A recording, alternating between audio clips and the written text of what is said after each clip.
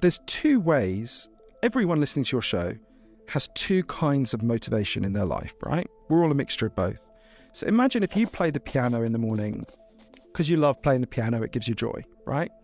That would be what's called an intrinsic reason to play the piano, right? You're not doing it to get anything out of it. That's the thing you love, right? Sounds like jiu-jitsu was like that for you.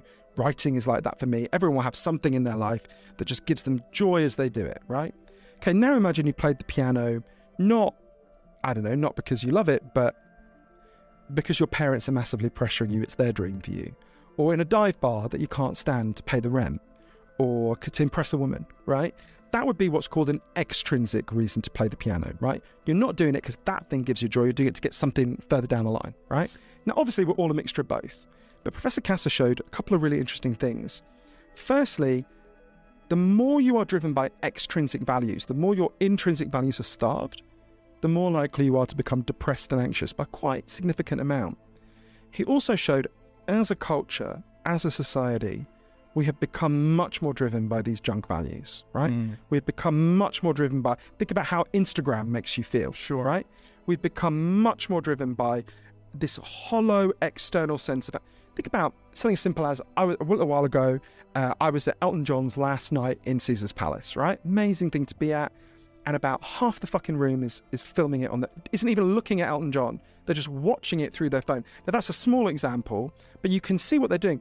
In order to display their life, to invite envy from other people, they are not living their life. No one wants to watch your shitty video of Elton John. There's thousands of videos about Elton John that are much better than yours, right? Why are you doing that? You're never going to watch it either. You're doing it to say to other people, envy me, right? It doesn't make you feel good in that room. Actually makes you feel worse. You're not enjoying the experience, right. And it makes them feel like shit because you're trying to invite envy in your friends. That's a small example of a much wider thing, of the kind of junk values that have taken our minds. Professor Kasser has shown there's two sets of solutions to these junk values taking over our minds. One is, it's like fucking air pollution. Get the messaging out of your head. More 18-month-old children know what the McDonald's M means than know their own surname, their own last name. Right? From the moment, Professor Kasser put it to me, from the moment we're born, we're immersed in a machine that is designed to get us to neglect what is important about life, right? None of your listeners will lie on their deathbeds and think about all the shit they bought and all the likes they got on Instagram. They'll think about moments of meaning and connection. That's like a banal, obvious thing. But we're constantly pushed to not think in those terms, to think about show it off, buy, spend, right? These junk values have taken over our minds. So part of the solution is just fucking get rid of most of this advertising. Well, this is the second part. And you've gone to what I think was the most important part of the research Professor Kasser did. So he was working with a guy called Nathan Dungan. Nathan is a financial advisor in Minneapolis. And his job was to work with adults who were having trouble budgeting and explain budgeting to them and help them do it, right? And he gets a call from a school.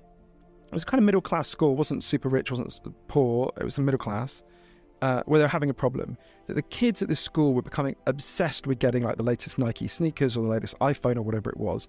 And if their parents couldn't afford it, the kids were really freaking out, right? So they say to Nathan, would you come in and just explain budgeting to these kids, right? So Nathan goes in, he tries to explain budgeting and quickly realizes these kids don't give a shit about budgeting, right? There's something else going on here. They are so obsessed with getting these things.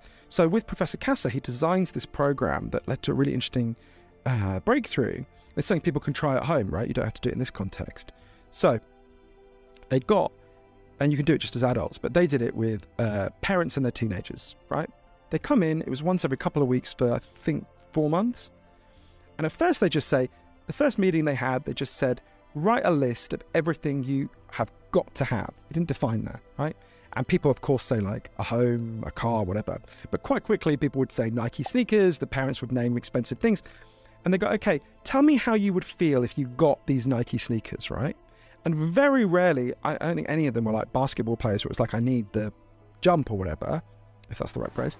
It was very often, I would be, almost immediately, I'd be accepted by the group. People would envy me, right? Yeah. These insights are just beneath the surface, right? They go, who put that idea in your head? Where did you get that idea? And of course, everyone thinks they're smarter than the ad, but giving people the ability just to see how hollow those junk values were, that was the first part.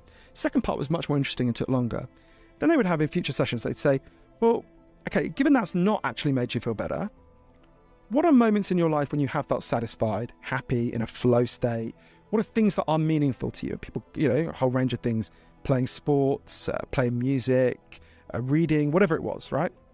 And they say, okay, how could we build more of that into your life and less of these junk values? How could you do more of this every week? And just meeting, we don't have these conversations in our culture very often, just meeting once every couple of weeks and checking in with each other and going, actually, I managed to play guitar for an hour every day.